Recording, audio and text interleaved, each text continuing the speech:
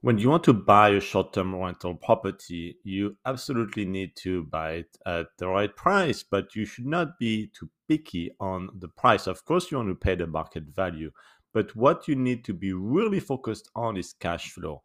Because when you buy a short-term rental property, you do put some down payment and you're actually buying cash flow. So the question you need to ask yourself is the cash flow that you are getting for a given price matching your targets or not? That's really the fundamental question.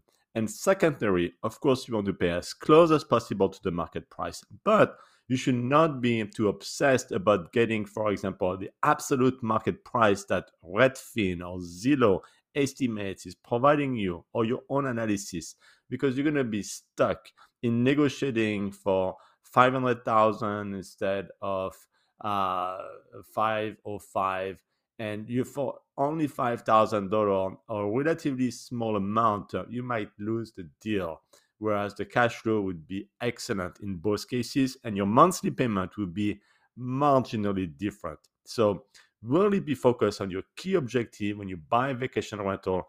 Don't be overly obsessed. And that's something I see very often with buyers who just want to feel good, they want to win, they want to just get a good deal versus the seller, instead of focusing on what cash flow they want to have with this specific property. So keep your main goal in mind when you make that decision so that you don't miss out a great property that has a great cash flow, even though you may pay a little bit more.